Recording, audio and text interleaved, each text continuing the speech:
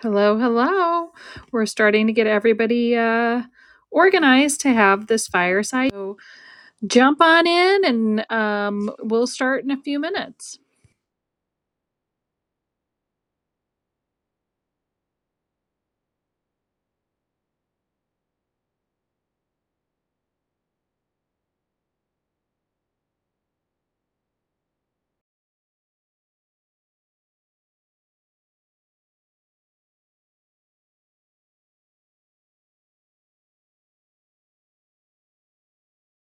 I hope everybody is having a wonderful Wednesday.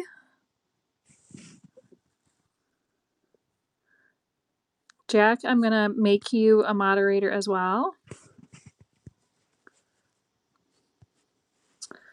Welcome, Hussein. Good evening, Lisa. How are you? I'm good. How are you tonight? Good. Hi, Kaiser. Oh, Jack, sorry. Hey guys, can you hear me all right? We can Yep. hear you great. Sound check is fantastic. And just for anybody who's joining, be aware that this is going to be enabled for replays. So this will be available for people to listen to at a later time. So if that's something that you don't want to participate in, you don't need to speak. But we are excited to be able to offer that to lots of people who might not be able to attend at this particular time. Good evening, Russell. Hussein, Lisa, how are y'all doing? So good to be here again tonight. It's good to see you.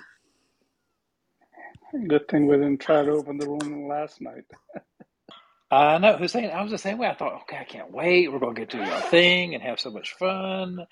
And just Yep. like you, I thought, oh, wait, it's like a day early. So, yes, very eager. Jack, always good to see you and looking forward to getting to know you a little bit better tonight as well.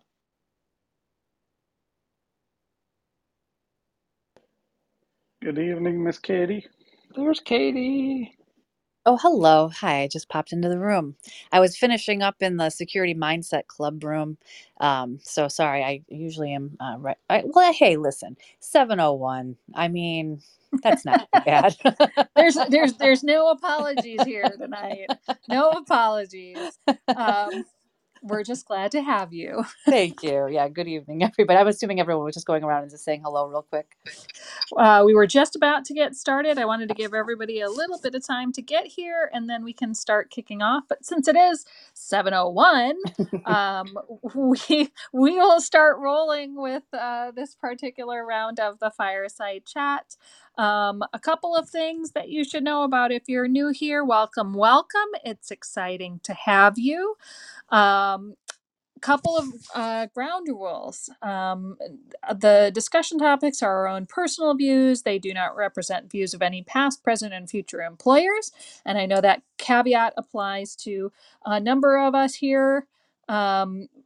Please, please, please keep this a friendly and open zone, but that means no vendor solicitation. If you have a great product or service, now is not the time or place. So that's one of the ground rules. And last but not least, have fun. This club is about learning, educating, sharing, mentoring, building new professional relationships. And the goal is to have fun discussing these topics that we're passionate about and making sure that we have an open and engaging forum. So, if you haven't joined us before and this is your first time, click on that little green house at the top of your screen and join the Fireside Chat Club so that you'll be aware of when things are coming up. Tonight, I am excited that we have Jack with us, Jack Kaiser. The run of the show for tonight is we're going to have the mods introduce themselves, saving Jack for last. And then we will be asking Jack his origin story. How did this all come about? So, first, I will say my name is Lisa Beth Lentini Walker. I run Lumen Worldwide Endeavors, which is a compliance, ethics, and corporate governance consulting firm. I teach law school in the United States and Europe, and I've written a book on these topics. And I'm just excited to be here because Wednesday nights are my favorite nights. So, Hussein, you want to go next?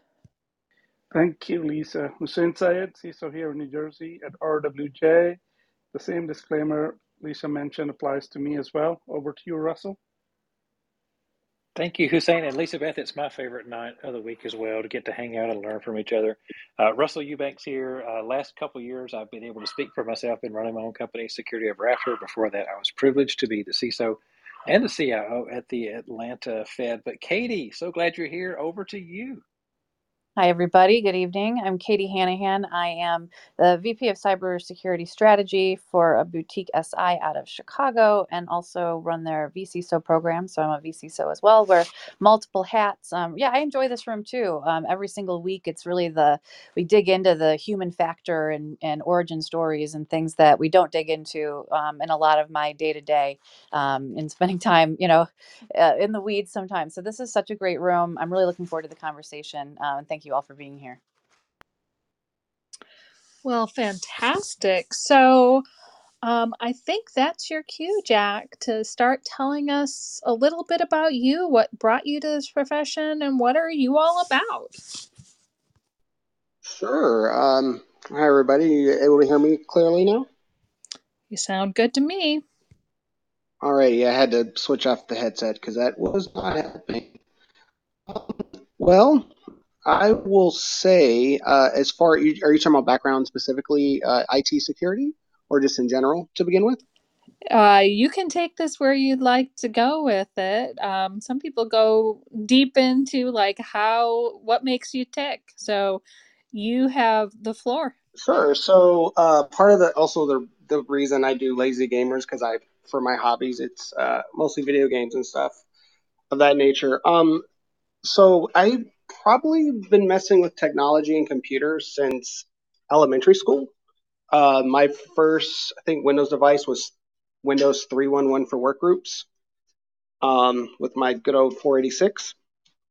As well, I realized, even though it wasn't at the time realizing it, I had played around with a Commodore 64, and because I didn't know file names for games I was trying to play on the particular device, I found out about using the wildcard for loading files, not knowing exactly what it was till years later that I just somehow figured out that makes the things play that I can't figure out.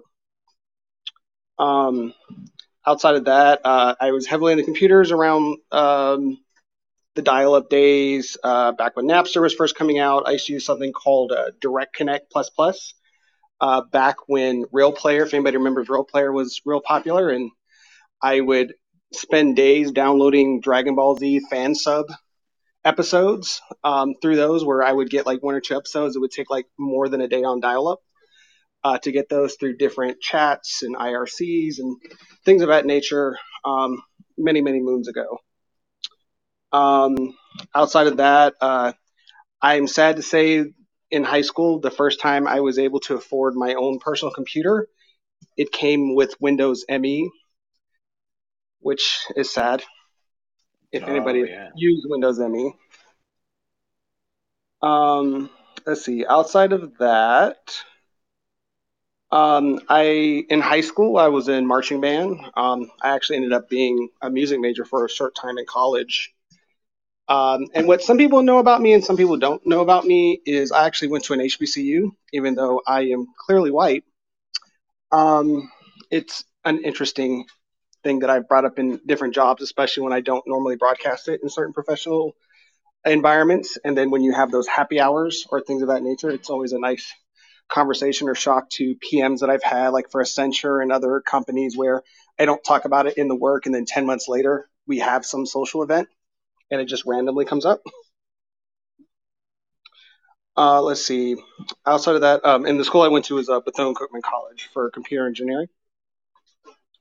Let's see. As far as IT, my first experience with it, even though when I was doing engineering, I wasn't super interested on the engineering side. I actually kind of started liking the IT side of things. I did work study in college for a couple of years. That's where I kind of learned the IT, help desk, things of that nature. Back then, for whatever reason, I started getting into Linux a little bit, using a distro called Sabian, which is a Gentoo based. Weeds enough to where I would really install bin files, I would play around with flags and manually compile everything from Firefox to whatever application you can think of, where I spent like 5 hours installing one application just playing around with the different flag configurations. Um, Outside of that, of course, grew up with, lucky enough to have, my stepsister worked at a Babbage's software, which is like a gaming company, kind of like a GameStop nowadays, which is probably where I got my love of my games, playing family, playing on the old Dreamcast, N64, Nintendo, Super Nintendo, basically any system that was out back in the day. Let's see,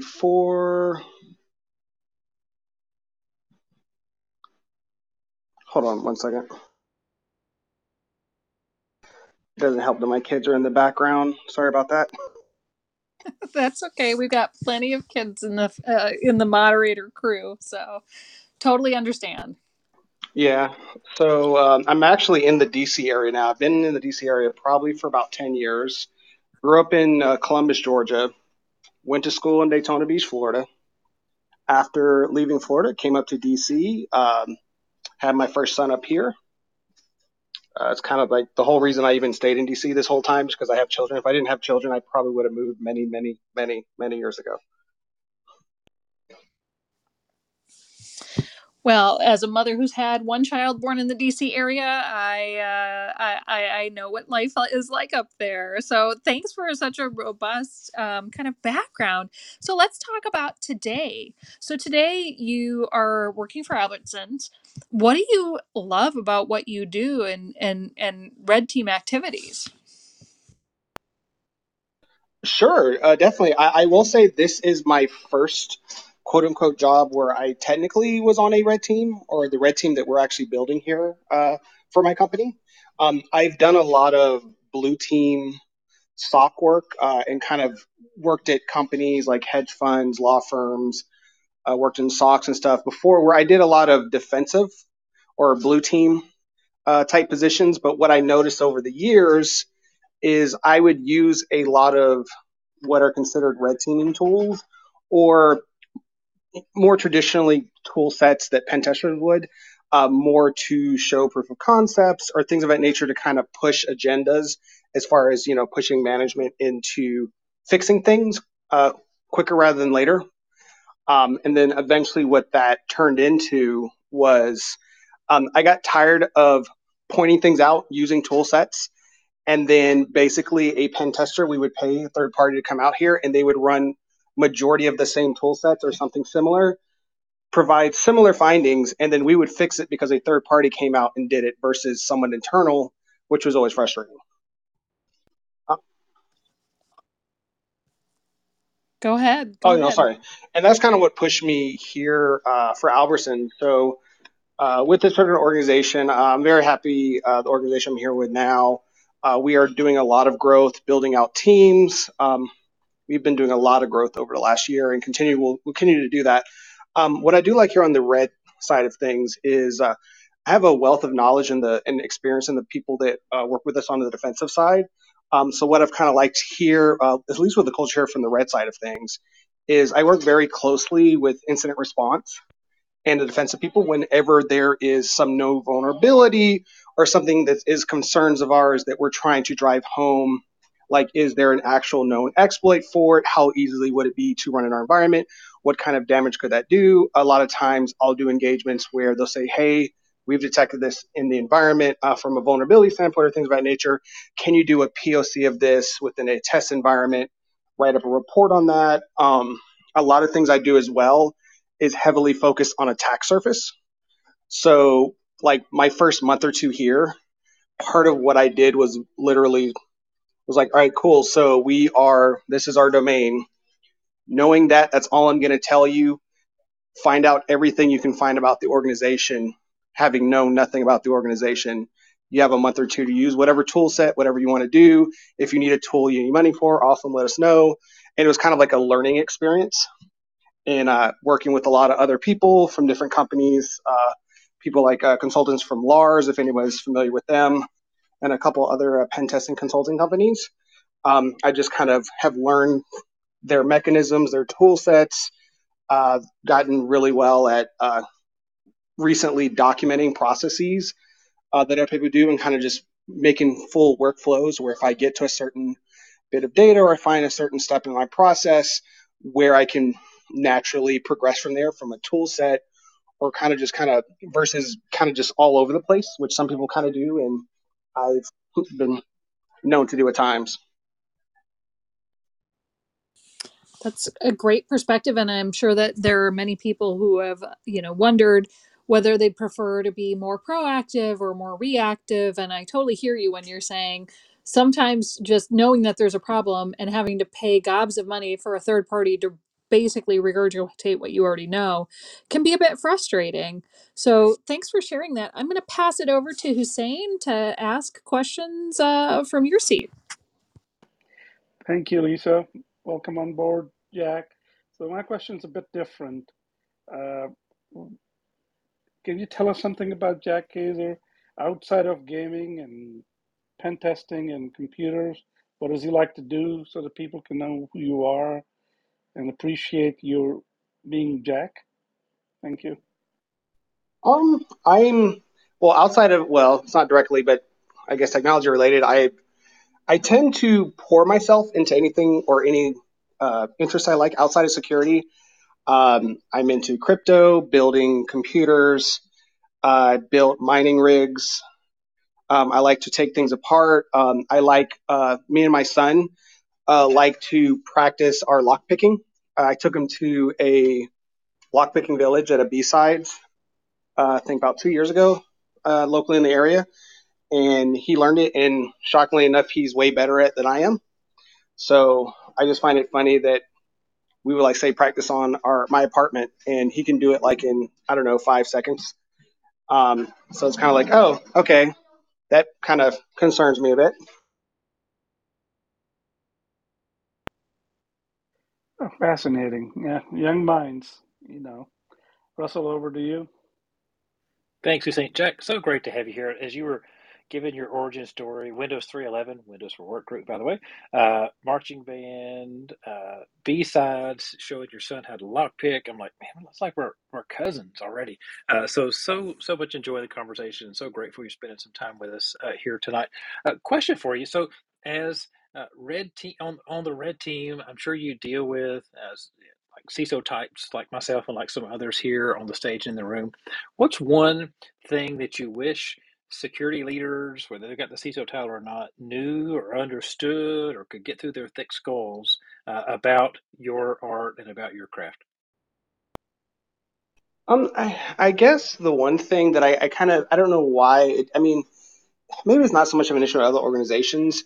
Um, so whenever I'm trying, especially if there's some sort of new vulnerability, like whether it's Print Nightmare or some Log4j or anything like that, the thing that I kind of find that upper management sometimes don't, again, and some of the other organizations I've been at previously, was more of whenever a new thing comes out, um, them just not really properly, I guess, having a process to at the very least look at your public facing infrastructure and target that first versus just kind of running around with your head, like with a chicken with your head cut off, trying to focus on, whatever mechanism you're using to identify to kind of just say a checkbox to say, hey, we have this done, but then not even willing to put in the time to really understand their infrastructure or at least have a good infrastructure diagram. So like, for example, one thing I like to do, or at least like organizations to do, is whatever technology or services, applications, things of that nature that you're using from a footprint standpoint, just from your footprint of your organization. If you have good knowledge of that, what I'll then tend to do is have people focus on looking at security feeds and things like that nature as far as what you focus on to where like for example, if you use a certain firewall technology or something like that, being kind of focused on vulnerabilities and things of that nature that are effective for those versus just whatever the flavor of the month is on vulnerabilities, so that when something comes out, you just have no idea what actually would affect your organization, and just kind of like getting some form of focus on that. Not to mention, I wish more organizations could do the very simple thing of, I'll give you an example, MITRE framework.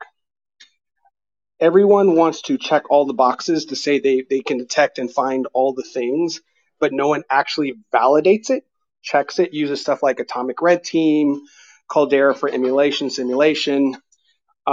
They just kind of basically take vendors' words that they trust but not verify the claims of all these vendors. And I kind of wish that people would actually audit their security tools to actually see, like, are they actually doing the things that they say they are, versus just you drinking their Kool-Aid and kind of just in bed with them saying that you're safe, everything's all fine, you don't have to worry about it, but they don't actually verify any of the claims a lot of these vendors are doing. Wow, what a wake-up call for us to not just trust but verify, as former President Reagan said, famous for saying of to not just be happy because we got blinky lights blinking, but have assurance that can help us hopefully sleep well at night. Love it, Jack. Katie, over to you. Okay, so I have one burning question, and I hope it's okay if I ask and it's not too personal. But Okay. what instrument did you play in the marching band? So in marching band, I played tuba, but I You actually did? I also was wondering played about the bass tuba. clarinet. So what's Okay. funny is I played both woodwinds and brass, but I did brass instrument tuba in marching band, and I did bass clarinet in symphonic or classical type symphonic band. So that's very interesting. And the reason I wanted to go back to the marching band piece as well, because by the way, I love marching bands. I have football players as sons, but I look forward to the halftime show as much as I look forward to watching the game. So, I love that background. But what I've also noticed is there's a lot of people in our industry who have both a really good acumen in music and then a really good acumen in doing the type of work that you're doing today. Do you see a correlation like that as well? Is that something that I even have a friend who, as they hire, they like to ask people what their hobbies are, and they file it under the pro column if somebody is in a band or is a musician of some kind. Is that something that you've ever noticed a correlation in the industry?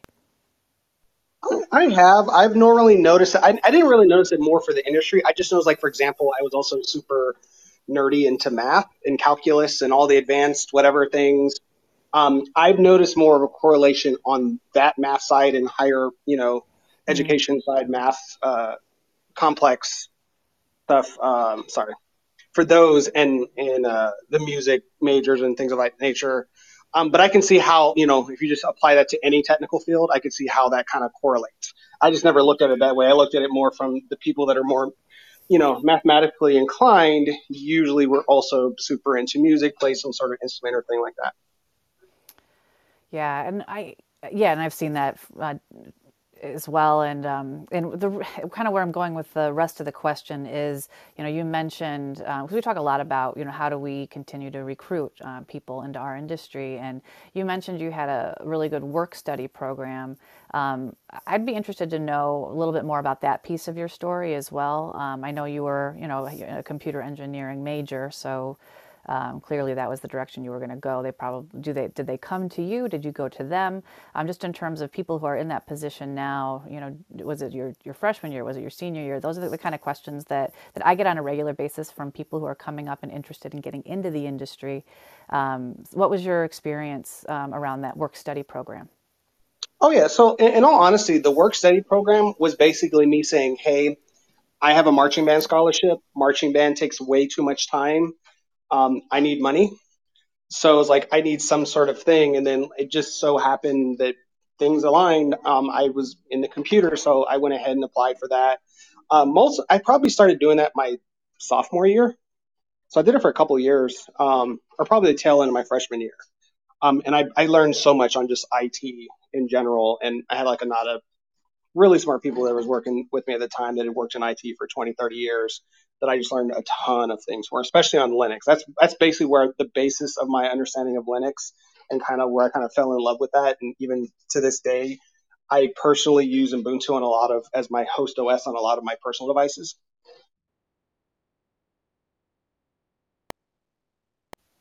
Yeah, I appreciate that. Yeah, and I think that that's as we move forward in our career, a lot of those fundamental pieces of our DNA, I guess, in the industry happen in those first 3 to 4 years of our career. So yeah, I find that really fascinating, and also just the fact that you actually some of it was a fiscal reason too, because we also hear about people struggling to find opportunities for education in this field. So the fact that you were able to find something like that to help you get through college from a financial perspective as well is really enlightening. So thank you for sharing that, Lisa. I'll We'll pass the. also add that on the side, you know how like Best Buy used to have your whatever amount of money they would charge for virus removals and Mhm. reimaging and all stuff like that. I used to like for like I don't know, it was like $20 flat or something. I would basically clean people's computers from viruses and stuff of that nature, reimage, recover hard drive, just do whatever. Where I liked tinkering and I wasn't trying to like make a ton from it. I was just trying to be like instead of you going and paying Best Buy $100, it's like give me a couple of days, let me know what you're trying to do, and I'll just have at it and kind of learning along in that process.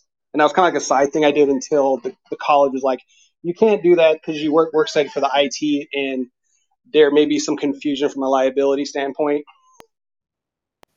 Well, that's interesting too, because now it's like everybody has a side hustle. But so you're a pioneer with the side hustle. I love it. So, just to reset the room for anybody who's joined us in the past 25 minutes or so, this is Fireside Chat. And tonight we have Jack with us. We get together every Wednesday at this time and talk to all different sorts of people from security, privacy, compliance, risk, governance, etc., with a strong focus on information security. So, as we usually do, we open this up to anyone who's in the audience who has questions. Feel free to raise your hand and we can invite you up to the stage. But before we get started with that, another question for you, Jack. Um, as you're thinking about how you're continuing to grow and develop in this field, is there anything in particular that you're doing right now to up your skills and up your game that others might benefit from? Well, just from a growth standpoint, I will say, and this is something that I wouldn't actually suggest. I'd actually suggest people go more open source and free solutions. But anybody who knows me, since the pandemic has started, I, for whatever reason, just decided I was going to take any SANS course or work study that was ever available to me. So I'm now actually going to be doing my seventh or eighth SANS course, like in the last, I don't know, 2 years. Um, and what a lot of people don't know is I actually pay all that out of pocket, only because I figure I'm interested in those and I'm willing to put that money in that investment into myself. Now, if I were to tell somebody else, I would more likely tell them there are other methods of doing it. I just know for myself, the benefits I see of programs like that is if you're like me, I have ADHD. Sometimes I need a structured, like even if all the information's out there, I need a structured plan that can present it in a way that I can get through it methodically, in a more structured way versus me who I kind of get interested in everything, blinking lights, scroll over there. I need that structure. So like I've gone a lot of the certification route. So a lot of people that know me know that I've done just a crap ton of certifications over the last couple of years. Well, I will tell you, I'm glad to hear that.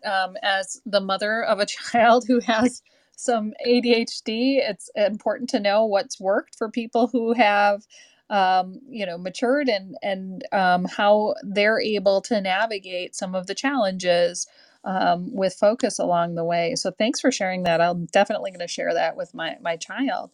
But welcome to the stage, Jennifer. What's on your mind tonight? Hey, Lisa and Katie and Russell and Hussein and Jack. Thanks for having me up. Hey, Jack, great to see you. I and also back to your comment with Katie and the music, the band. I do see the music is a big math overlay, and so I agree. You do see a lot of people who have played instruments in the engineering and in this field, which is awesome. And I'm gonna ask a question. I don't know if this is going to be like in your wheelhouse, but when I'm doing contracts with companies like vendors and or I'm doing them with customers and we're the vendor, they want us to report. Like we'll put language in contracts. And Jenny and I were having this sort of this discussion in an earlier room, which is sometimes legal needs to align with the business teams to what they're actually doing. And in this, and what's meaningful. So in this instance, I'll get people who want us to notify them of any suspected, and they can define it as instance or breach. I mean, and again, those terms are not always well defined. But my understanding is that companies are getting hit constantly, and so an obligation to notify your customers of a suspected instance or an attempted attack would be like a 400 times per day requirement. I just want to get your insight on that. Like what's real, what's actionable, what's meaningful. And I'm sorry, I'm trying to wrap my head exactly on how you're crafting it. That's more on Yeah. me than it is. Yeah. So if I'm no, yeah, if you're the vendor. So if you say you're Albertsons and you're hiring a vendor who's going to be handling data, if they're getting hit with malware or attacks or whatever, at what level do you want that reported to you? Like, is it when there's an actual, like, if you were, what would you consider that in the trust but verify, just from the business side versus the legal terms? What would it be material for you to know when something has actually been breached and there's your systems are encrypted or data's been leaked, or is it suspected? I find that is a little bit challenging to comply with, because it's how would we notify all of our customers if we suspect a breach when it may not actually be anything, or we don't know what it is yet? Do you have any insights on that, like from a business side I or from mean, your? I guess it depends on your relationship with that particular third party. I personally, if there's suspected breach, I would at least want like some form of heads up, where even if it's not 100% concrete, especially if now with that assumption where we're not 100% sure, if it's like where they're thinking there's something possibly awry, but they're at the level where even for example, if they confirmed it, it's not to a level where it is sharing or putting our particular company assets at risk, our user accounts or anything of that nature directly at risk, but it's maybe something for them as a company. I guess it depends on the severity of what in the beginning phases of this detection, right? What severity that would have to us from a business impact for that, so that we can properly prepare, and then even in some cases, maybe in instances engage, depending on what company I work for, what kind of business we do, so that we can possibly help engage with that, as we may directly have people on retainer that may handle things for like our portion. Like for example, if they're hosting infrastructure for us or things of that nature. It's kind of a loaded question to me, so it's kind of No, hard for me that's to. helpful. The way you're thinking through that and the evaluation is super helpful. That's what I would look at as well. So that was helpful, though. Thank you. Oh, most definitely. That's why I kind of also value companies like, I'm not going to mention companies, but I really value risk acceptance or risk evaluations for vendors. Although when I've done them at other companies, I dread and hate them. I do like the approach of also when risk assessments are done and you get a good idea of what level a vendor has, what access they have into your network, basically what kind of information, if something was compromised with that particular vendor, would that lead to? And so you have a better idea of what kind of risk you're taking with that particular vendor, so that you can also know, like, kind of proactively make measures to where if you even think there's a possible issue or there's some shadiness from network wise coming from them or anything of that nature, you have a clean cut kind of, hey, let's shut this down and evaluate, and then maybe bring in the vendor and say, hey, I just like, I don't like doing them, but I like the purpose they serve for doing evaluations for risk assessments for vendors specifically, because then you have a better idea of what exactly you're exposed to, what they have access to, and you can properly protect yourself if for whatever reason you have to put something up to stop that connection or that access. Yeah, totally. I mean, that, and in a perfect world, that would be great. And I totally hear you on it being a little bit trying. And on our side, understanding the risk when we're trying to define the contractual obligations. But that's super helpful. I like that approach. Thank you very much. Great. Thanks for that wonderful question, Jennifer. Jenny, good friend of the Fireside Chat, we are excited to see you here. Hey, thanks for having me up. And Jack, I just wanted to make a couple comments, and I also have a question. So my comment is Jack was one of the first people that I came into the rooms in Clubhouse learning about cyber. And I must say that Jack and other men like Tom, who's also on the stage, in the cyber world are very welcoming and very willing to answer questions for anybody who are coming into this industry. So anybody in the room, please follow Jack because he's just a gem. And I also would go into rooms when he was working with Kevin Foster and other people, helping others who were going through studying for the various exams. And I just think his work as a mentor really should be applauded because it takes a lot of time to be a mentor. It takes a lot of patience. And for anybody who is mentoring in Clubhouse, it is just priceless information. So I just wanted to applaud Jack for doing that. And he's just a very genuine guy. My question for Jack is, being that then you're a red teamer, what's the best and the worst part for people in the room about being a red teamer?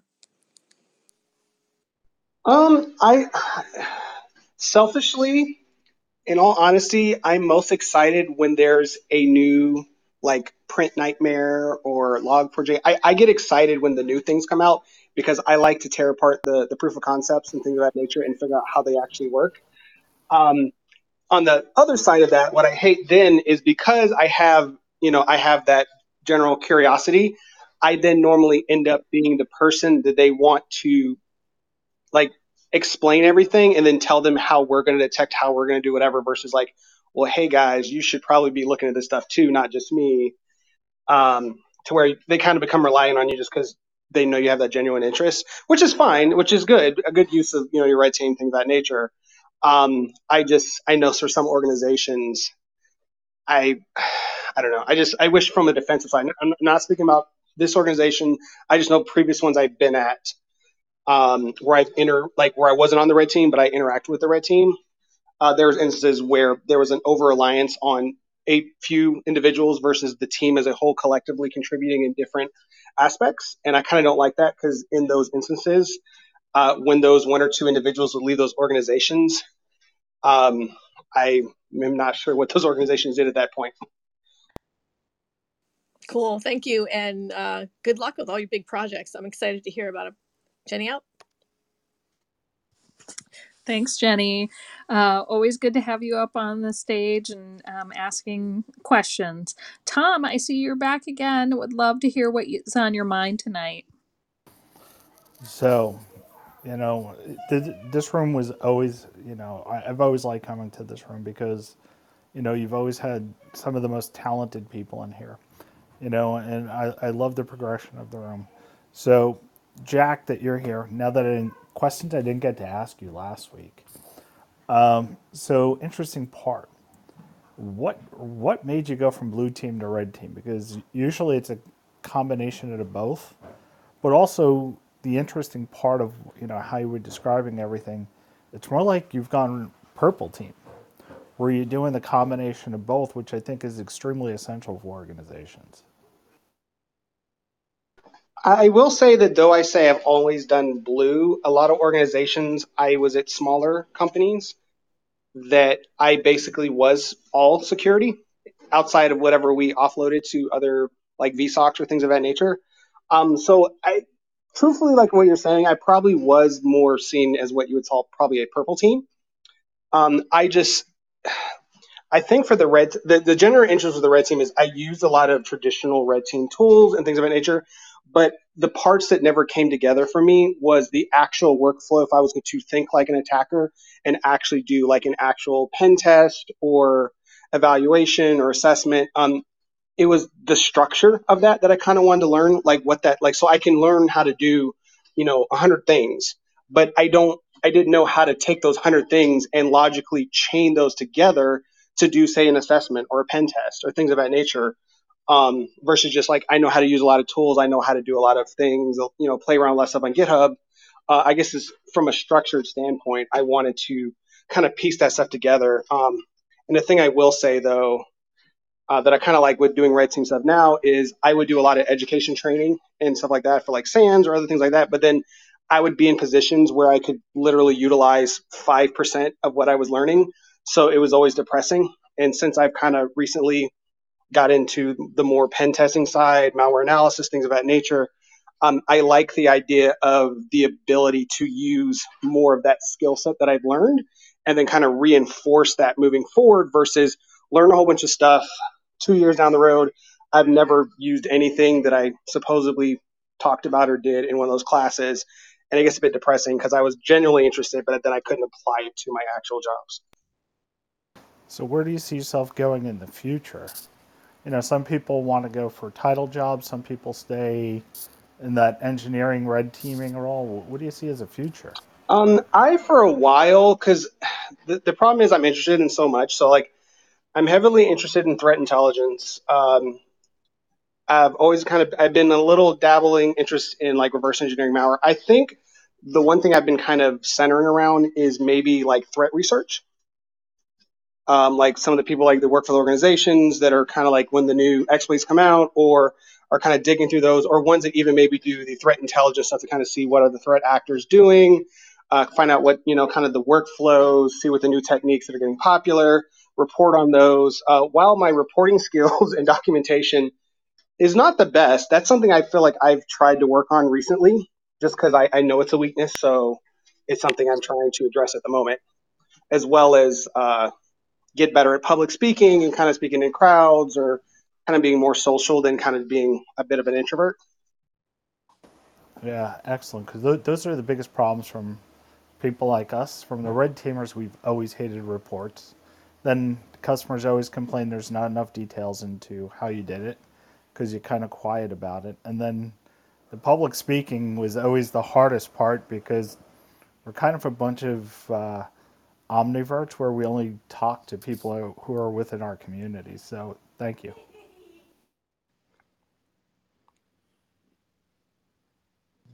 Well, thank you for a wonderful question, Tom. Really appreciate you joining us and for the support of the Fireside Chats. Caitlin, it's good to see you again. We'd love to hear what's on your mind tonight.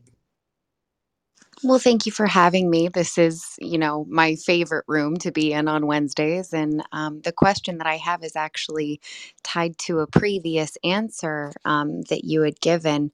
I was just curious, coming from another individual who also has ADD, ADHD, when you don't have that structure, how do you enforce it? Because that's one thing that I'm very challenged with. I've struggled recently with one of those, 4-letter certifications that will not be named that I recently failed. And I feel like part of it has a lot to do with a lack of structure. So knowing that the world isn't built for, individuals like us who require structure, who may require other sorts of incentive to drive us to be successful. I'm just curious, with the amount of success that you've had in your career, how do you drive yourself to be successful in, other instances or ways that, you know, we may encounter business situations, work situations, or certifications that aren't set up with the kind of structure that, what nowadays we would consider neurodivergent individuals require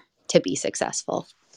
Sure, no problem. I mean, in all honesty, and it's off and on thing for me, I'm super into to-do lists. There's been parts of my life where I would create to-do lists for working out, for getting through my backlog in video games, for just basically every aspect of my life. Because if I don't, I'll spend like a couple hours on YouTube or TikTok or something like that. And I'm like, well, I could have productively done all these other things I wanted to do. And again, to-do list is very important. From like even from the certification training. So many years ago, I think I can't remember the name of the guy who wrote the book. Kind of like Get Certified in 30 Days or something. I think it was something Dixon. On his site, he had like, if we're just talking about certification training wise, right? He had like a Get Certified in 30 Days where he kind of broke down like going through like the manual or books for like your, say CISSP, CCSP, Security Plus, things of that nature. And I kind of took his kind of rough scheduling and I adapted that to something that works for me. And then with that, his stuff was totally focused on maybe getting through the book material and practice tests. And then what I did is I would then incorporate doing multiple forms of media. So like I was very heavily in Cybrary since like probably 2018, where I started on the platform as a learner and then later became a mentor for them. And what I would do is I would, make a to-do list, make a plan for how I get through, like, say, my study guide for Security Plus or whatever the certification is. And then also along with that, supplement that with video training. And then also for me, and I don't know if it's for you or anybody else, I get very easily distracted, especially if I'm reading technical documents or anything that requires super concentration. What I actually found was helpful for me is I actually have this cheap little Kindle Fire that does text to speech. So whenever I got my certification books, what I used to always do is I would get them on Kindle or get them somewhere that I could send it to my Kindle digitally. And then when I was reading it, I would do text to speech with headphones so that way I was basically kind of reading it to myself. So audio, from an audio standpoint, I'm hearing it, so no outside noise can distract me. I'm visually looking at it. So I'm kind of trying to use multiple senses to concentrate on the thing I'm doing. Because like even back in college, when I would read like, electronics books and stuff like that, I could read a chapter and remember like 5 words. Like I couldn't remember anything because I just didn't have that concentration to retain. So I kind of sensory overload, try and make sure I have as many ways of being exposed to material and hands-on and things of that nature. And especially just with, if you're just talking about books or studying, I really prefer digital with the text to speech just because I can put headphones on and I can kind of literally drown everything out. Like most of my certification training back before COVID, I would literally do all my studying for like CISSP and stuff like that, literally on the metro in DC going back and forth from work. I would just do that, listen to that, and kind of drown everything else out. I'm going to apologize in advance because I'm going to bother you after this conversation because there are a couple of things that I need to learn from you with regard to what you just said. So thank you in advance. Oh, no problem. What I always will say is the best way to actually reach me is LinkedIn because I actually check those notifications more than I do anything else just because stuff like Slack, Discord, Signal, all that. I'm in too many rooms and too many things that I eventually it becomes like an inbox with a whole bunch of unread. But LinkedIn doesn't, at least yet. So I'm usually more responsive there. Thank you so much for answering that question, and I think we all got a lot out of it. David, it's always good to see you here, sir. Welcome to the stage, and let us know what's on your mind. Thank you, Lisa, and Jack. Really, really good feedback on the ADH thing, ADH scenario. I think it's just great how you handled it and how you were able to just focus through it and use the tools that you use. I'm a fellow clarinet player, and also like that whole idea about being the musical connection. The question I had for you was earlier on. You were mentioning that sometimes higher ups or whatever executives or people up above in whatever role that you're in didn't always validate the tools that they were. I hope I'm quoting you correctly. The tools that they acquired from vendors and didn't validate them or validate the usefulness, effectiveness, or the solution that they had proposed. Do you think that's because one, they're dealing systems or whatever are dealing with this whole level of what would I call it, impossibility, dealing with the unknown because I don't know how they're going to attack me next. I don't know what they're going to do, what they're going to use, and how they're going to use it, or is it just that they can't see? They don't have total visibility, or is it the fragmentation of all the tools that they have?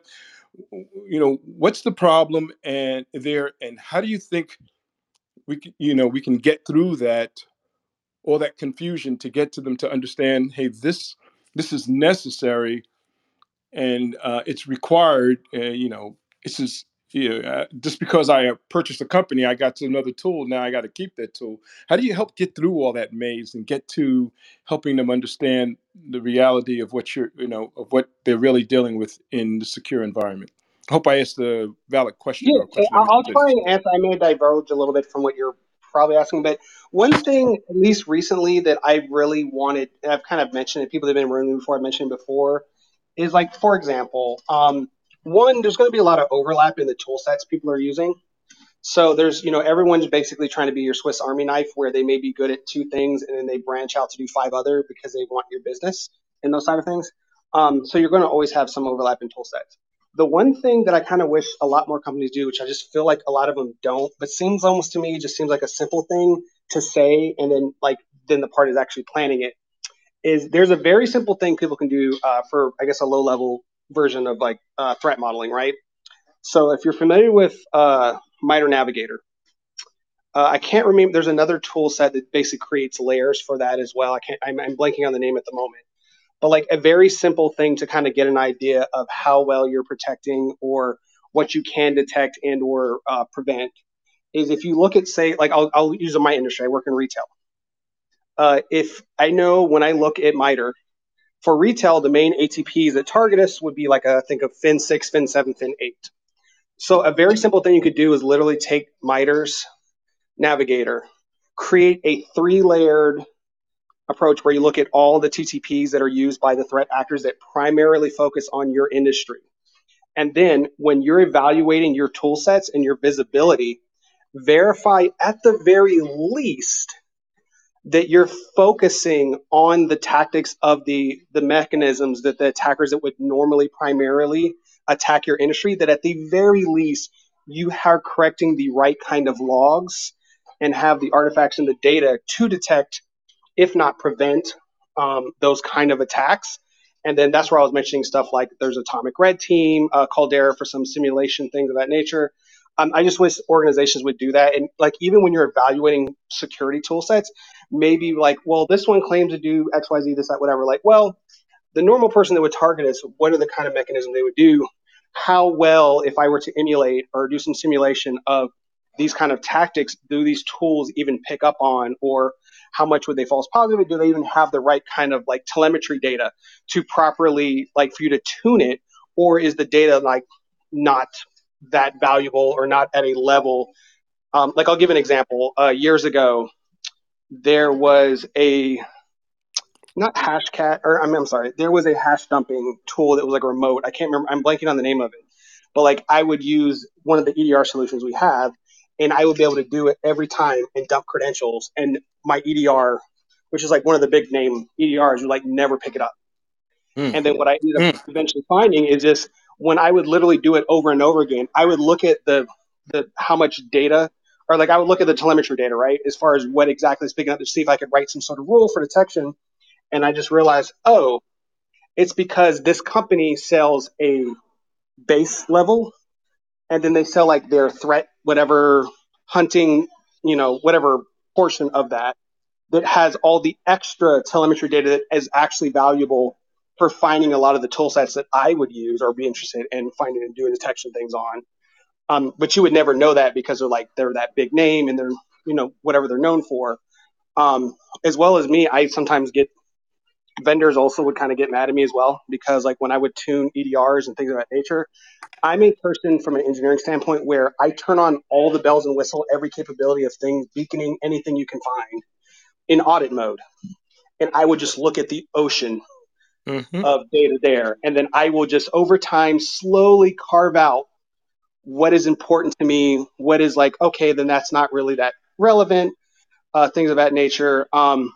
And I'd rather take that approach than like do the base level configuration that like a lot of the vendors will push towards you because they'll have a lot of capabilities. And what I even found, like one of the vendors I used previously, is I was doing that and I would just notice on the back end, they would do on the fly stuff that would break some of the features I was using. And I would report it and they're like, no one else is reporting. I'm like, I don't know what to tell you, but you broke this or whatever. And they'd be like, oh yeah, well, only like 1% of our people even use any of these features. I'm like, okay, well, I'm 1% and I'm your customer. I still want you to not make changes without like literally they would make changes on the fly where it's not even a version change. It's not whatever. They just changed and broke something to where like I had something I was, getting in audit mode and not preventing. And I would write an exclusion for, and then they would just ignore my exclusions. Interesting. what a great feedback, or what a great response. I think that was just cover everything I was thinking about when I was conjuring that question. But thanks very much, Jack, and kudos to you for being who you are, where you are. Um, Again, I appreciate your response. Thanks very much. I'm finished speaking, Lisa. Thanks so much, David. It's always delightful to have you join us. Just as a quick room reset, we are almost at the top of the hour. We generally try to wrap these things up about 30 past what would be 9 o'clock on the East Coast. But if you have questions, again, feel free to jump up on stage and ask your questions. Moderators, you're also allowed to ask extra questions towards the end. This is the Fireside Chat. If you haven't followed us before, welcome. We enjoy having lots of new people here. Follow us by clicking on that little green house at the top of the screen and joining the club so that you can be aware of upcoming events. We have loads and loads of them. Feel free to reach out to any of the moderators if you're interested in being in the hot seat. And Henry, thanks for joining us tonight. What's on your mind? Hello, Lisa. Thank you for acknowledging me, and Katie, thank you for inviting me up to the speaker side of the house. Jack, good to connect with you on LinkedIn this morning. So I'm glad to see that you're doing just fine, and you know I'm giving us a great story here. So I appreciate that time. Um, you mentioned earlier Commodore 64 and Windows for Workgroups, and it kind of took me back in time because I'm an IT veteran myself, and I had some great memories as you were mentioning those technologies. And my question is, as you've evolved through IT and in your career, when or how did you kind of get steered into the information security, cybersecurity side of this house? Okay. The way and I kind of wish I'd moved into security a little sooner. I will admit that I did contracting work for 6 years or so for government contracts for IT, and kind of was just got complacent in that. What ended up changing that for me is I went to go work for a managed service provider and locally in the area. While I went to go work for them, I worked for them about close to 4 years. While I was there, I had great mentorship within that company from all aspects. I was like, so before that company, I had never touched a server, knew nothing about Active Directory, knew no GPOs, no firewalls, no anything. And I basically learned all that side of the house, managing all of that. And like even for one of the companies we were supporting, I basically built out their whole security stack, moved into a tiered AD model, would evaluate all the pen testing reports we do and do the actions on those with the CTO and things of that nature. And luckily enough, some of you may know him. I was able, while I was at that company, to get a wonderful mentor in Terrace Jackson, who is now with Microsoft, formerly CISO for Thycotic. So like through the years, he's kind of been like a big proponent for me, and kind of, especially when I was working at the MSP, he was very quick to be like, all right, here's an article, go figure this out. I was like, awesome, cool. You didn't say a word. And even a funny story with that MSP, and I think this is what may have driven the way I approach certifications is, you know how when you're working for a managed service provider or IT, and you like some vendors will like say, hey, if you have X number of certified engineers or advanced whatever for our testing stuff, you get a better rate and all this other stuff. Um, I used to basically, even if I didn't really touch the tools that much, I would volunteer for a monetary fee to basically study up on whatever technology thing we needed a quote unquote advanced or whatever type of engineering for. And I would do that, take the exams, pass them, and do that for the company so we could get that status for those things. And that kind of made a bad habit of me kind of methodically approaching certifications and trainings and things of that nature. That kind of came from that before I even started getting into the security certifications. That's awesome. So that led you into this role here with Albertsons? Uh, well, you mean for the pen testing side? Well, I've been doing security No, since on the before on the that. cybersecurity side of the Yeah, house, yeah. as So in as cybersecurity, a CISO. security stuff I did was at that MSP. Once I did a lot of security, like base level, like kind of touching all aspects of it. From there, I worked at a government SOC doing vulnerability management, managing web app security, database security, net tenable, things of that nature. Then I kind of did security analyst role at a law firm. I worked at a defense contractor for a while doing Azure Sentinel, SIM, playbooks, architecture type stuff. And then I eventually ended up landing where I am now. So I've done a gamut of a couple other little things all over the place, but mostly on the engineering side. And this is like the first time I've actually done anything specifically leaning more towards the red team specifically. Most of my other stuff has been more of an engineering side of things. Right, but that gave you the, I guess, the foundation to kind of get where you are today and continue in this role as more, CISO type role as opposed to the engineering roles that you were in before, correct? Correct. But I mean, I wouldn't, I'm definitely in more of I'm not a CISO type role. I'm just a security engineer. Okay, But I mean, we're building out a red team. So I am the beginning of the red team we're building out here. okay, So as we build that out, I'm helping develop that for the company itself. awesome. Well, thank you for your response and for being on here today. Yeah, I appreciate your questions. Fantastic. So thanks for coming up to the stage, Henry. Ryan, you have been waiting so patiently. We're thrilled that you have decided to raise your hand and come on up to the stage. What's on your mind? Thanks, Lisa. Appreciate that. I think this is like my fourth or so, maybe one or two more fireside chats. Just want to say, loving this. Looking forward to this as always. Um, Jack, nice to meet you. Thanks for sharing. Um, I have to admit, I did have to step off for like a minute after you started introducing yourself. So I hope I didn't miss too much.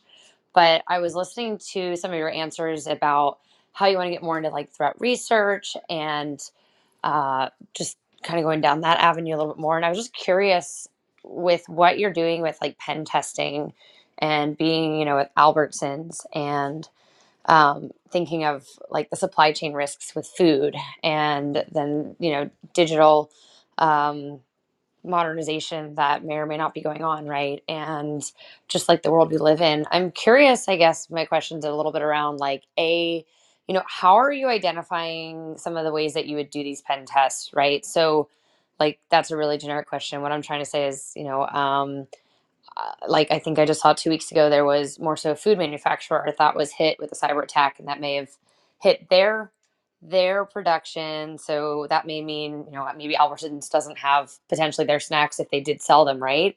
Is that somehow kind of in your view, or are you really focused on just like Albertson only IT? And then like kind of stretching the question here is like, if you wouldn't mind, I'm curious if you can share, like, outside of the pen test and the reporting part, like, do you have any insight or interaction, right? Like above, like, are you sharing any of this with, chief financial or the finance side, right? About how to better budget for preventing attacks or chief risk officers or board. So I know I just threw a lot at you, but I just really am curious from like where you're at and maybe what you've seen before, what your insight would be. Yeah, no problem. I'm a couple steps removed from I guess the C level or CISO level people in the organization. Normally I'm so basically whenever something comes out or things that are concerns to our industry or our company or our customers or things of that nature, I have a lot of uh, free time, not free time. I have, I guess, some flexibility to where I can explore what, scenarios could happen from different instances that are happening and occurring, how that could affect us. Like, there's even as simple things like before I got here that I never would have thought of, right?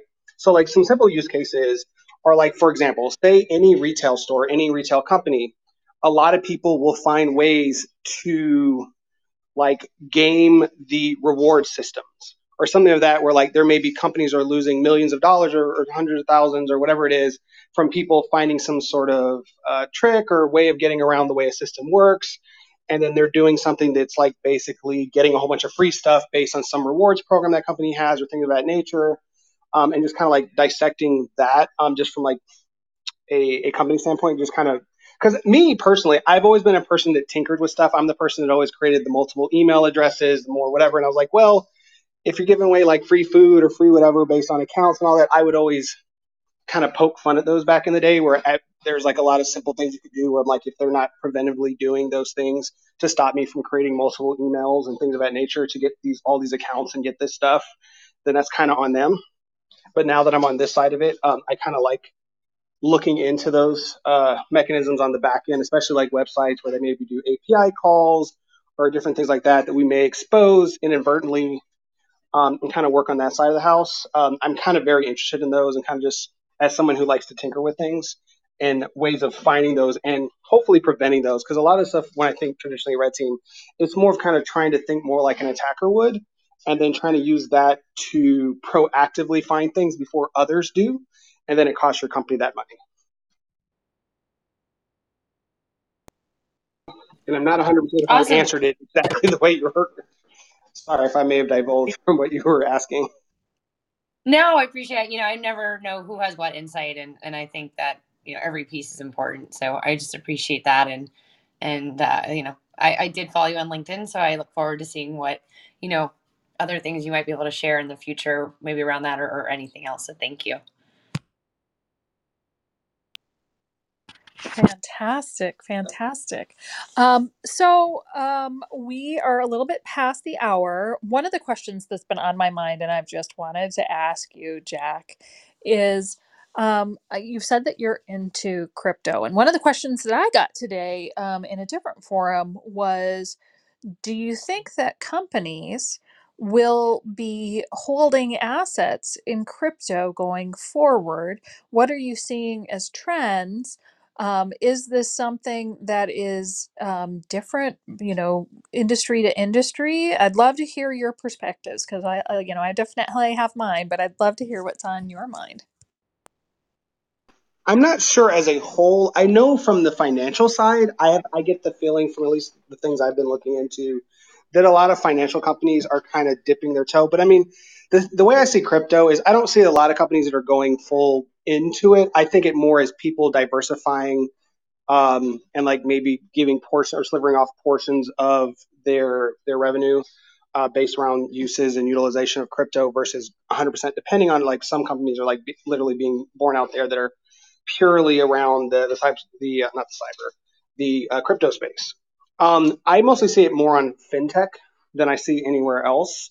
But then also there's other companies I see, like for example, all the things, if anybody follows stocks, with all the drama that happened with AMC and GameStop and everything like that, where they're like starting to embrace like accepting, Bitcoin or Dogecoin and all these other forms of payment at say AMC theaters and some other companies were like in an attempt to kind of be more personally approachable or kind of play to their audience a little bit. A lot of companies are starting to be more accepting of crypto because of the popularity of it, more as a good faith thing. And I think with that, especially nowadays with crypto versus crypto years ago, is there's a lot more retail investment. When I say retail, is more like the big industry versus like the little guy, the quote unquote dumb money people.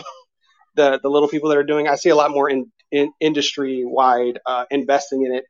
If even if it's just a small portion, to where it's like it's one of those things where it's a rounding error to some what they're investing, but it's the possible return on that investment could be outweighs the downside of what they're willing to put in on the crypto side. Great. Thanks for sharing those perspectives. Um, so let me open it up a little bit more. If anybody would like to jump on the stage with additional questions, feel free to. Mods, any questions from you? Yeah, I have one follow-up question, Jack. You touched on something that intrigued me in talking about the vectors with which people are going to attack you personally, not you personally, your company. Sorry, as an industry, as as Albertsons. So what I was thinking about is when you're looking at your goals for your red team and what you're trying to accomplish from your red team exercises. what are some of the things that you're doing in preparation? I mean, you mentioned the coupon thing. It made me giggle a little bit because there was that movie that just came out with Kristen Bell. I don't know if you guys are aware of that movie. Jack, do you know the movie I'm talking about?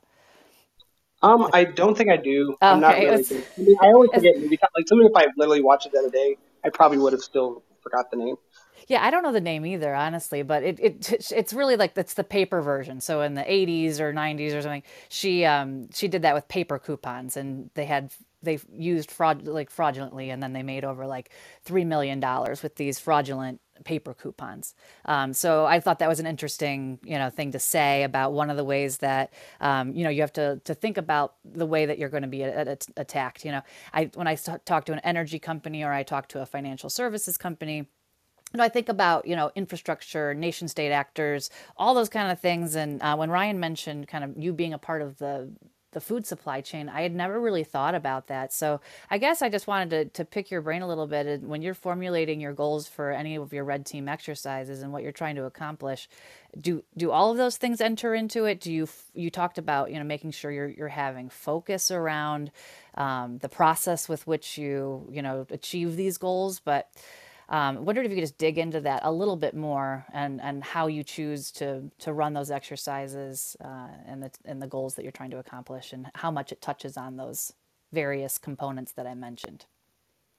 Sure, I'll do my best. I think so. Like for me, the very bare minimum thing that I always super focus on is attack surface and knowing what you have available. And the one thing I've found myself doing at a lot of companies is, and this is maybe bad, is whenever I've been in companies where we've had audits done or any kind of assessments, and you hear the management say, "Oh, we don't have any issues with that," or "We don't have this, we don't have any eternal blue boxes, we don't have whatever," or da da da da. I usually take that as a personal challenge. So like I remember one instance I was working for a company, we had a cloud audit thing, and they're like, "Hey, we have, the cloud audit rules, conditional access rules that enforce MFA and, disable legacy and all this other stuff for login." And then after, and I think we're doing like an internal audit for that company, right?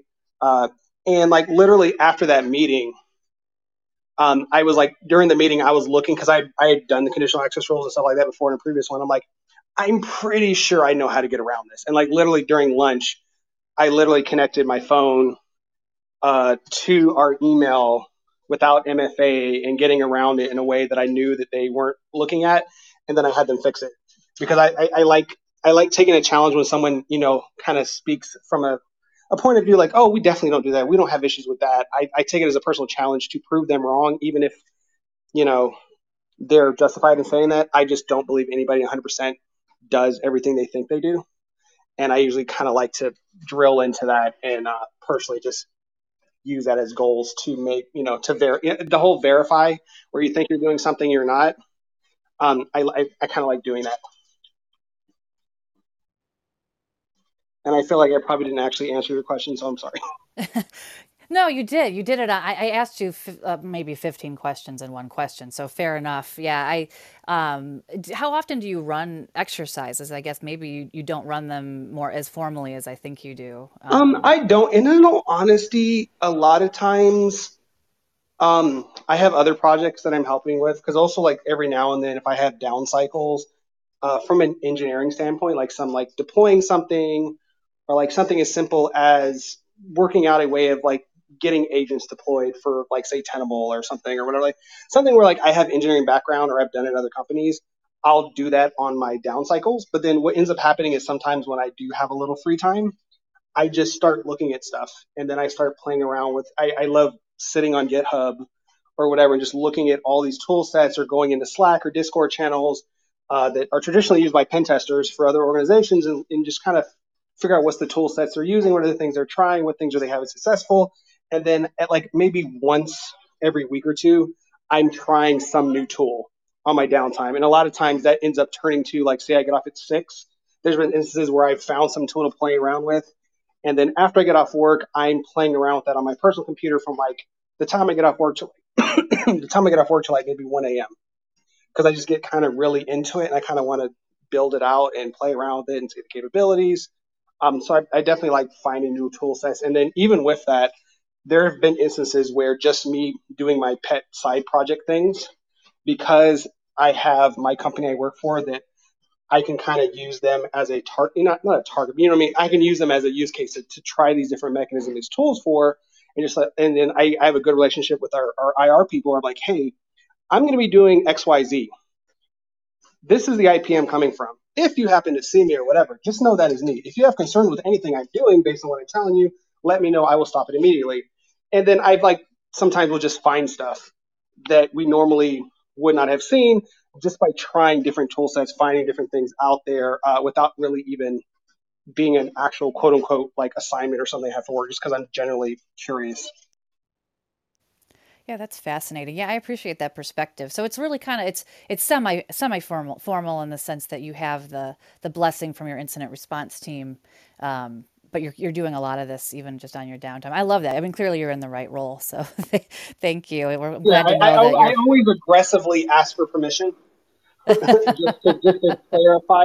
Well, I think it's probably from, which is also funny because in my organization with my management, they're kind of big on like, stop with the CC. If I'm not needed for whatever, I don't need to be CC. Versus when I did government contracting, the email was the get out of jail free. That was the cover your, whatever.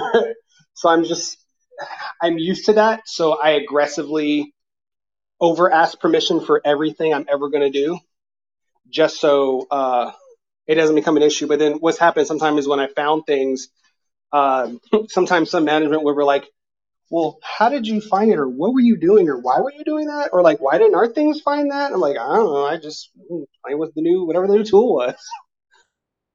And the good thing about that is it actually brings up like if there's weaknesses in tool sets that we have, especially good or bad. If you find something like just using some open source tool, whatever, we'll say like for example, there may be some tool set out there more enterprise specific versus you spending maybe 10 hours a week managing something or doing like that. It's a good pushing point to like get other products or things pushed that you want to kind of push. Because if you can find stuff, definitely shows a gap in like the security tool sets and things you're using, and then it makes it a lot easier budget wise to request the more enterprise specific tool sets to manage those versus kind of like expecting me to or relying on me to have the bandwidth to do all the different things that, especially for a company our size, it takes a lot of bandwidth to manually do that with open source tooling. Wow, what incredible insight. Thank you. I noticed while you were answering my question, we had Jennifer rejoin the stage. Bob is on the stage as well. If I could, maybe I'll go to Bob first, and then we'll go to Jennifer since Bob, it's your first question of the Hey, night. wait, Katie, can I ask? Because I want to jump in the car and I just don't want to have a bunch of background Of noise. course, yeah, of That's all course, right. yeah, yeah. We're all Okay. friends here. Thank I'm you. right, Thank you. Thanks. right, Bob. We're all So, friends. thank you. Uh, Jack, I feel like you kept talking because you thought I'd be up next, and you're like, oh, not the attorneys again. I want to echo what Jenny said earlier. You've been extremely helpful, along with Tom and others on this platform. I was always amazed with you and Casper doing those tabletops. It was phenom. So I have two questions, and you can choose not to answer one of them. But the one that you brought up earlier about the coupons and kind of looking into those, is that part of your role to disclose those? Is that part of it, a security role to say, hey, these can be gamed? And bringing that forward, is that part of it? And you clearly love your job. And the second question is, from your picture you look about 22 and your background keeps going on and on and on and on and on. What decade? You don't have to get super specific, but like seriously, how long have you been doing this stuff? Two questions, and you don't have to answer. Security only like maybe like okay, full security, not like a mixed role of where security and whatever. Maybe only 4 or 5 years, but I did IT maybe 10 years before that. I mean, I'm in my mid to late 30s. I've like been around for a while. I did a lot of IT first, and then what I found is that IT, sysadmin, firewall, like all the engineering, Active Directory, group policy, all the stuff basically just made it where picking up the technical side of the security was just so much easier because I already knew how the technologies worked. I didn't have to worry about like how DNS works, how CNAME registry, like I didn't DAC. Like there's like just a lot of underlying technology that maybe people have. Here's a Python script. Go get clone, download this, run this, whatever. But then if you actually look at it, you have no idea what technically it's even doing or why the thing works versus not. but because I have the engineering background, I have a better like basic understanding of how the underlying things work, just because I have that background on the IT side. Not to mention, it's always great whenever I was in security at some of my other companies, where a lot of times there's friction between IT and security. And I always joke, well, I've done your job longer than I've done the job I have now. So whenever there's an argument, I'm always on your side. So I always try to make things easier for you versus making it harder, but in a way that we can make stuff more secure. Awesome. And then back to the couponing and that kind of scamming. Does that roll up under you? Like, is it vulnerability? I If mean, it's something, not like, for malware, example, but if it's something definitely. like that were to come up like that, like specifically here or like some other retail, whatever, um, I so also some of the things that I look into a lot is from our threat intelligence side. We have people here that do threat research or not threat research, threat intelligence with the hospitality, the retail hospitality ISAC. So what ends up happening is, even if it's not something necessarily that's affecting us, we work with other companies on like sharing threat intel and stuff like that for like companies like say Starbucks or Target or other things like that that are in the retail space from the ISAC. And then the other mechanism and things that they're kind of seeing activities of people trying to do that with them. I mean, because we're still in the retail space, I mean, we all basically, when it comes down to it, have the same type things. If we're trying to sell something online, the same way they're going to game us is the same way they'll game, say, Walmart or Target or some other company. While we may, primarily focus on food products, we still have a portal and mechanisms that a lot of other retail space would. So whatever, especially a lot of things that we end up looking at is, especially if we see people trying things with some of the other people in our space, we'll use that to like reevaluate, like, you notice that? Let me see what's going on over here to see if there's a possibility of someone doing that with us as well. Awesome. Thank you. Over to you, Bob. Oh, thank you, Kay. Thanks for inviting me up. And Jack, good to talk to you again. It's been a while. It definitely has. Hey, I had a question. I wanted to get your thought about the evolution of red teaming and where do you see it going in terms of machine language and automating the red teaming function. I'm curious what your thoughts are on that.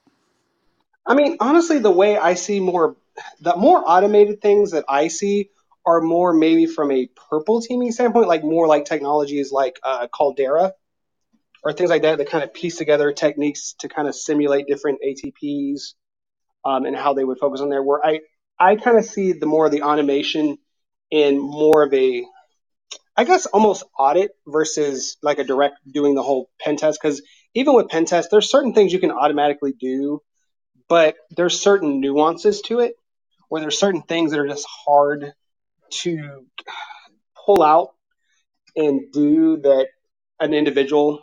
I don't know.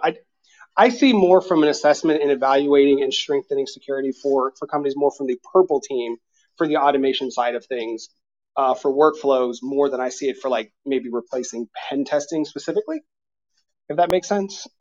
Just because, like I always mentioned, I'm super big into MITRE and like focusing on what act like versus focusing on trying to identify everything. Focus on what actually may actually affect you. It's like you're worrying about a million things that probably no one's ever thinking of even trying against you, or people that would normally attack you would never really use against you normally. How about you focus on the thing that is a known that they do and focus on that before you focus on everything else?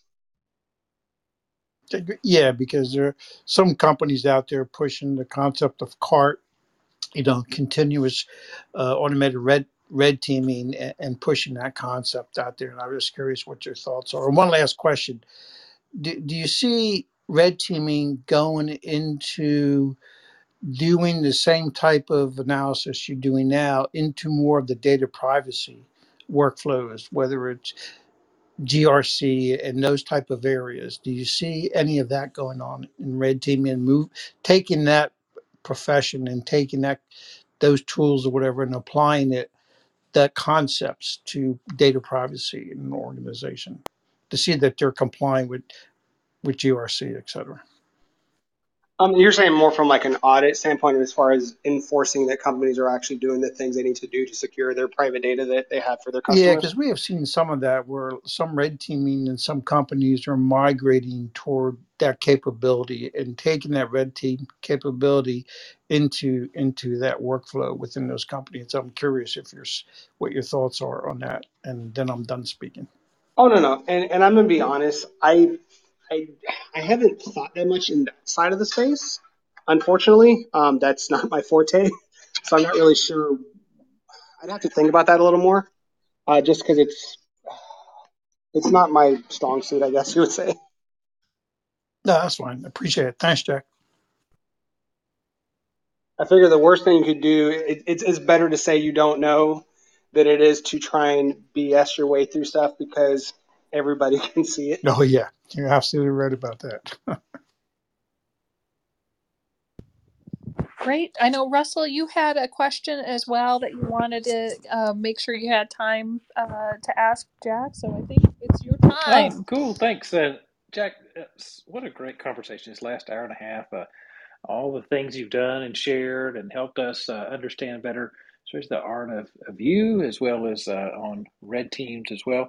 Question for you is this: What how often for cybersecurity leaders and stuff, how often should we go and have red teams? Is it once a year to get our audit pretty green checkbox? Is it more frequent than that? What would your advice be to folks like me when wondering, how often I should get me one of those shiny new red team or pen test at my organization? How do I think about that? I mean, some of the organizations that I've been at, what I've kind of preferred, if you're talking about from the third party assessment, is either like I think one thing I like, which you could probably not go as frequent as this, but I know one of my employers, one of my managers, I like that basically he had an assessment every 6 months, but he would rotate it. He would be like, I'm going to do an external or external pen test, and then 6 months later internal, and then kind of flip flop. And so where you're doing one annually, but you're not just doing like your shebang all at once. But then like even from internal like red team standpoint, right? To me, and this is like kind of something that I push as well, is anytime we do any assessments or things of that nature, from a red team standpoint, or if you're building a red team or have it, I think it's important. Like for me, I always ask to see all the reports from all the pen tests, from all the whatever, because I like it because one, I get to see, all right, what tool sets are they using? What mechanisms they use? Is it stuff I'm familiar with? Is it maybe something I haven't heard of? But then also like when you're looking at remediation down the road, having like people like on your red team or whatever kind of looking to where, like, for example, say something's identified in this year's pen test, right? A lot of times things tend to fall through the cracks where the cracks where maybe the immediate findings are things that you need to like evaluate and resolve, but then there are other things that are concerns that just kind of fall off to the wayside, and then you'll get into that bad habit of like the next two pen tests you do literally keep finding the same thing that they keep telling you over and over again, and there's like not anybody dedicated actually working on plans to adjust them. So I think it's valuable like to still do the third party assessments, but have like your internal red team where that's just becoming other data sources for them to help also steer them in like, hey, progressively, let's look at a way to resolve this and do continuous testing. In a lot of cases, a lot of the assessments will use a lot of open source technology or stuff that you can kind of in-house do, to where and this is also like for one of the companies I worked at when I first did security for MSP. What I loved about that, where I wasn't traditionally doing red team, but I was kind of doing all the security stuff, is we would have an annual pen test from this company. And every year it was considered a win if every year they did it, I made it harder and harder for them to do what they were trying to do. And I remember, I think it was right when I left one of the companies, it was like their third pen test or whatever. I remember the things that we put in place. The CTO had like contacted me. I was like super happy that like for one time they actually had done like an internal pen test, and they weren't even able to get a hash of a like privileged account based on the things that we'd put in place there over the years, identifying what they were doing, and then me verifying, testing, and doing some of the same mechanisms, looking at defenses, and then re-verifying with other testing using same type tool sets, so that when we would have that external validation, we were making sure that we were properly identifying things so that you get better value, because it doesn't you don't get a lot of value as a company if a pen test comes in, if they come and do a pen test and they're basically finding the same crap that you already are aware of, and you're not making any progression. To me, it's really valuable when you have people doing some continuously internally, to where the idea is like every assessment you do, every internal or external pen test you do, you want, as an organization, you want to feel like you're making it harder on those assessors or those pen testers, because if you're not, then are you really making progress in your security program? Love that. Thanks, Jack. Such great insight and wisdom for us to all take away from that. Hussein, over to you for what may be the last question.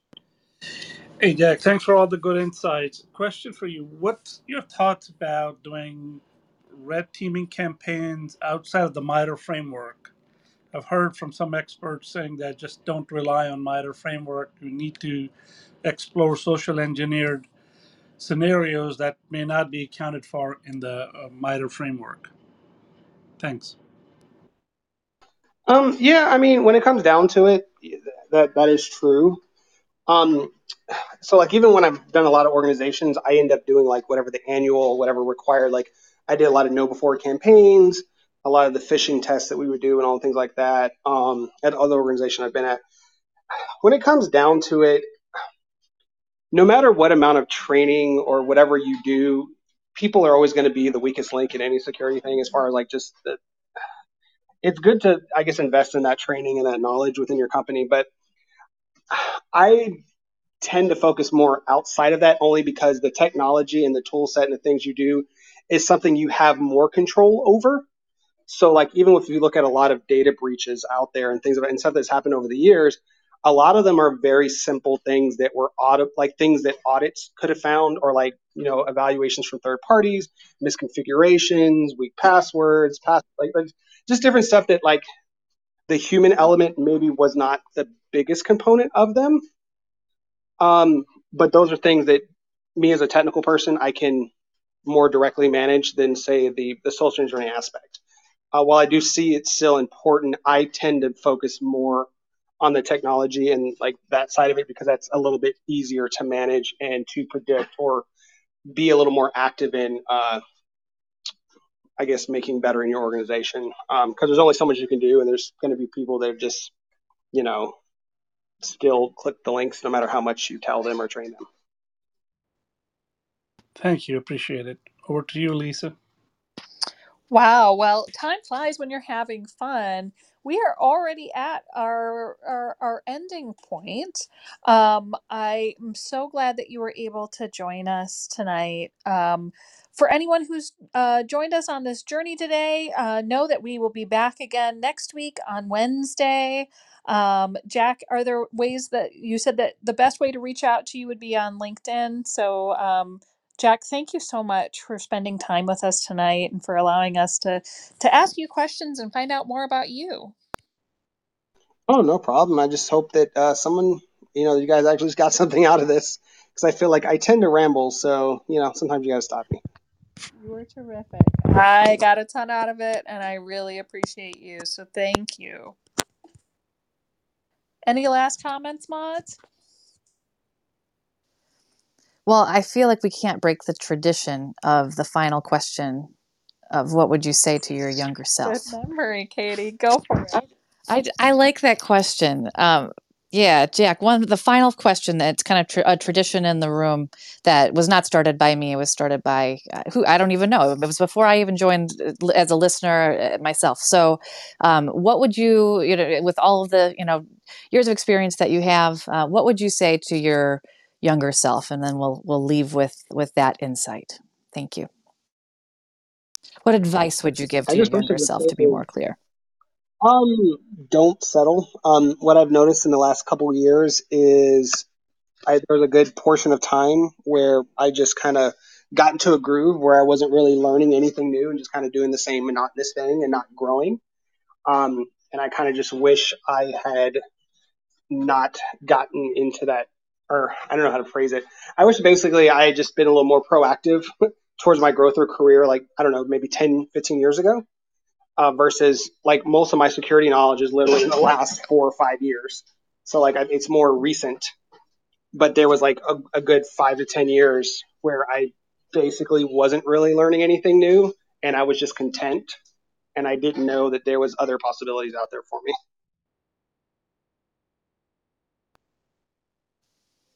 Yeah, thank you. Yeah, I really I like that question, and I know sometimes it can be a little bit difficult to reflect on our lives. I was thinking about that question myself today, and so I really appreciate you answering that for us as we close the room. And what a great guest! And I yeah, can buy a whole bunch of Tesla and Apple. you know what? That's a very creative answer. I like that one. Good call. Well, those are words to live by. Thank you for joining us, Jack. Thank you, mods. And join us next week when we have another fireside chat. I'm excited about the one we have in store for next week, and you can find out more by looking at our events. Next week, it'll be Brian Lozada, who is the CISO at HBO Max. So thanks, everyone, for joining us, and have a great week ahead. Thank you. Be safe. Be well. Good night. Yep. Thank you. Thanks, Jack. Good night. Great job.